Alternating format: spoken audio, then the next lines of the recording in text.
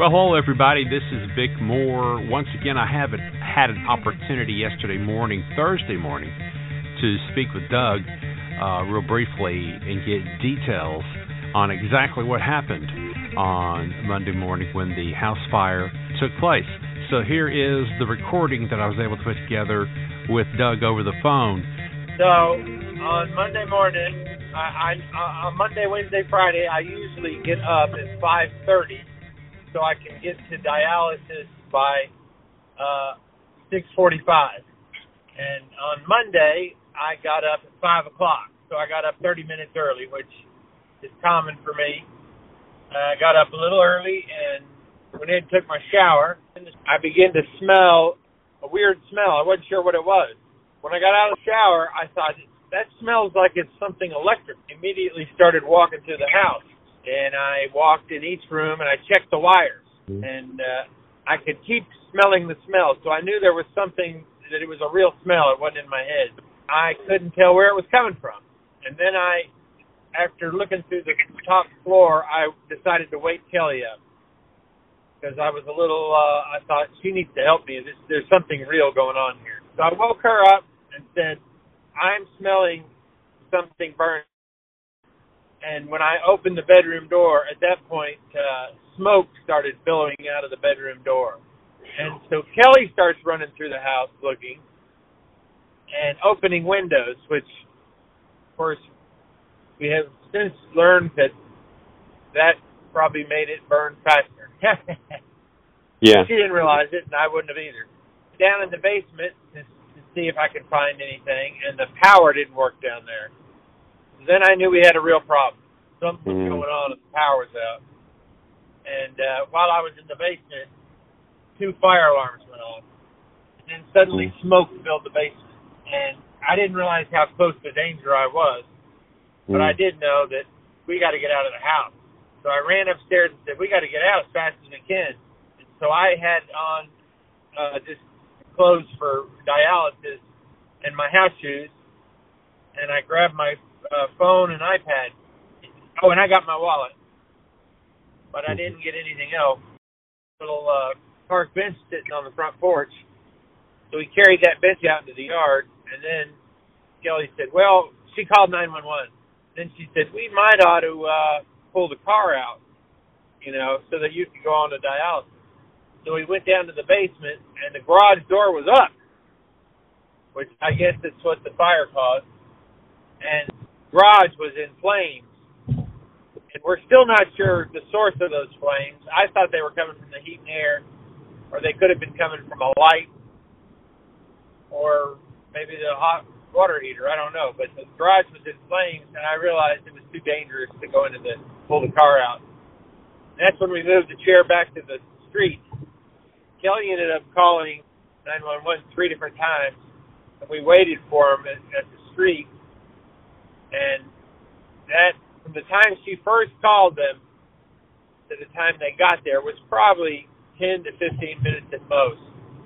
But when they got there, it was obvious the whole house was going to burn down. So the first 911 call, was it to a person, or you just couldn't get through? Well, that's a good question. She was trying to call with the house phone, not realizing that as the fire burned, the power of everything was coming, going out. So then she used the mobile, right? Yeah, so then she went with the cell phone. Right. Yeah, well, that's probably why it wasn't the signal was not, connecting. Yeah. So after you guys are at the street watching this terrible fire just consume everything, and you're probably holding each other, and you're looking past memories, like you wrote on your Facebook page, all the memories of the house. What was your first thought? Well, this sounds funny, but it is true that my first thought was being thankful for having that house. Kelly and I had a habit of when we pulled into the driveway, every time we just say, well, what a beautiful house. We're thankful that it was a gift to us. I mean, obviously we worked and paid for it, but the Lord, we always just offered thanks because it was a good house, good place for people to visit. Do movie nights or to spend the night or whatever. So, and a lot of people have been asking me about the rebuilding plans or any kind of insurance helping out. Have you had time to process that? What's going on there? On Monday, both of us got a call from two different insurance. I don't know what they're called. They're not agents. The ones who help process a claim, I guess, maybe claims agents. So there are three different agents assigned to our house. One is dealing with the house, one is dealing with her car, and one is dealing with my car. Okay. So we were interviewed by the agents on tape about the cars. And then on Tuesday, we talked to two investigators from the insurance company about the fire. We talked to them in person at the house. Mm-hmm. And then they told us they will finish their investigation, and then the Blount County Fire will do their investigation, and all of this hopefully will be wrapped up by the end of next week. And so, but they did tell us it usually takes 30 days for them to come out with their findings, and the overall investigation of the fire will have an impact on the claims for both cars and for the house. What the firemen told us was, or the investigators, they try to determine if anything, first what the source of the fire was, and if anything related to the fire was under recall. Oh. Okay. Was the heat and air system, was the light system, was the hot water heater, was one of the cars, any of them have a recall or have a known history of problems? Mm-hmm. And so that's what they're looking for. They're looking for that too. Okay, they're trying to pinpoint exactly what is the cause. Being car and house both, they need to determine that. I get that, yeah. And that's the 30-day wait. It'll probably take that long for them to make a thorough investigation. There's only the Blount County will do their own investigation, but as far as the insurance goes, they said they will investigate until they think they find the source, or until the insurance company says, you've done enough, we don't want to spend any more on the investigation. Because they said it can get expensive. It looks like three avenues of reimbursement with three incidents separately under this umbrella. Okay, now let's shift gears just a little bit, Doug. I want to talk to you. You mentioned to me you're preparing a sermon Sunday.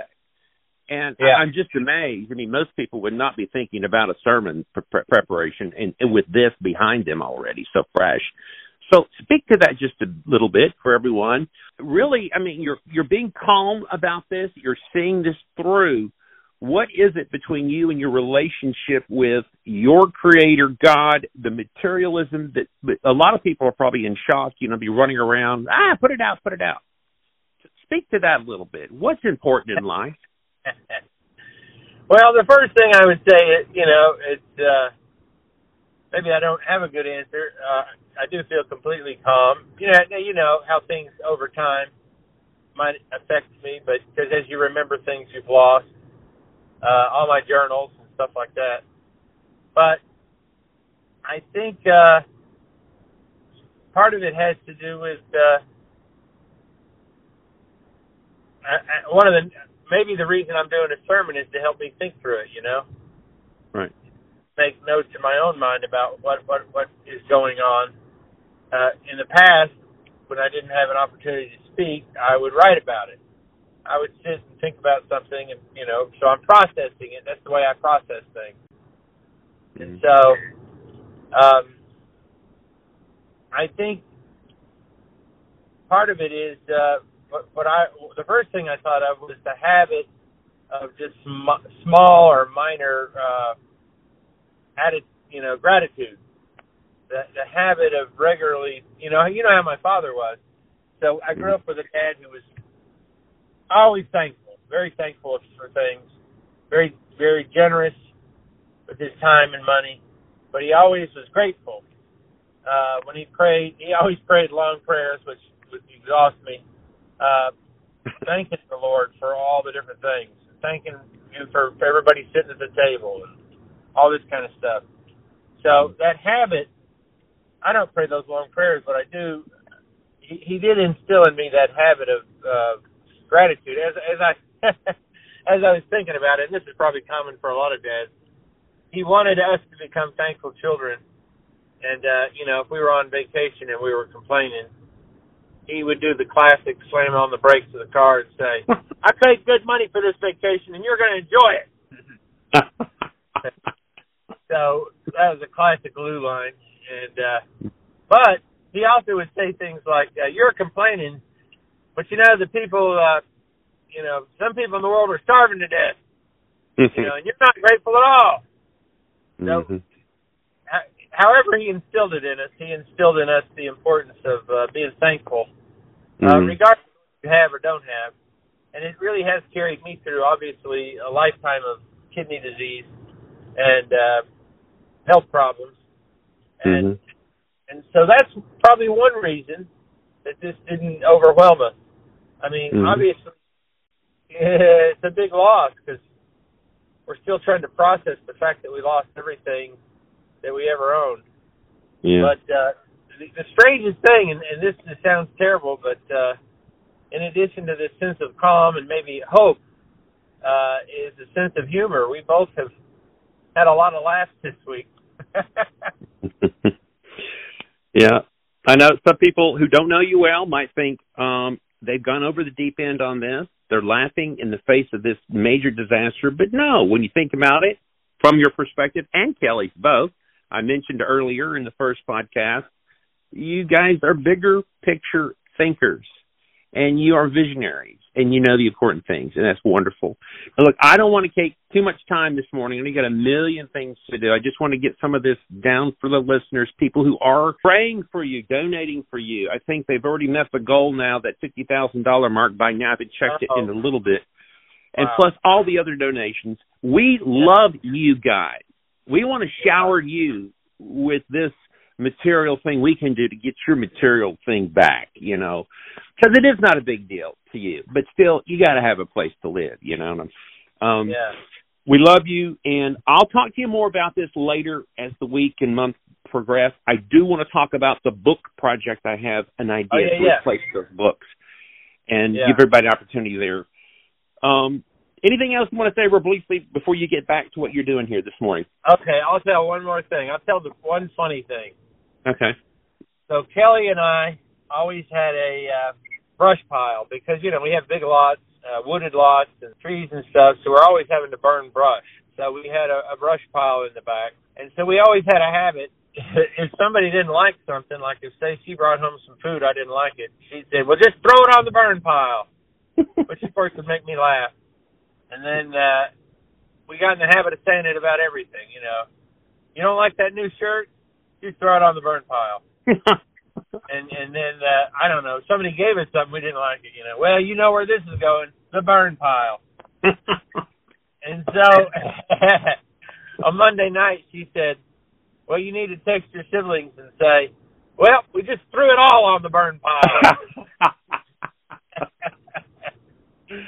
That's funny. And I have to tell you real quickly what came into my mind yesterday. I'm thinking, you got your iPad, your phones, and I'm thinking to myself, God must be grinning and saying, "I wish those things would have gone up too." Exactly. Well, you're probably right. Think about Steve Jobs keeping it from his family, blah, blah, blah, and the damage they can do and how they're taking over our lives. Throw them on the burn pile. Anyway. That's true. But I'm glad you kept them so we can communicate. And I'm going to let you get back to what you're doing with this vehicle of expression, the phone. Thank you, Doug, for doing this quick little podcast update for our listeners. And we are all at your disposal. You just let any of us know what you need. Amen. Thank you so much. That's awesome. All right. We'll see you. All right. Bye-bye. Our hearts and thoughts go out to Doug and Kelly during this difficult time. Again, if you'd like to donate, there are several avenues that'll be provided in the show links. The PayPal link, also Venmo, directly to Doug and Kelly. and the ongoing GoFundMe account that has surpassed its goal big time. So just pick your platform, how you would like to help Doug and Kelly during this difficult time. We'll be giving you more updates as we can get them. Thanks for tuning in to the Big Blue Podcast, special edition of Doug's Fire.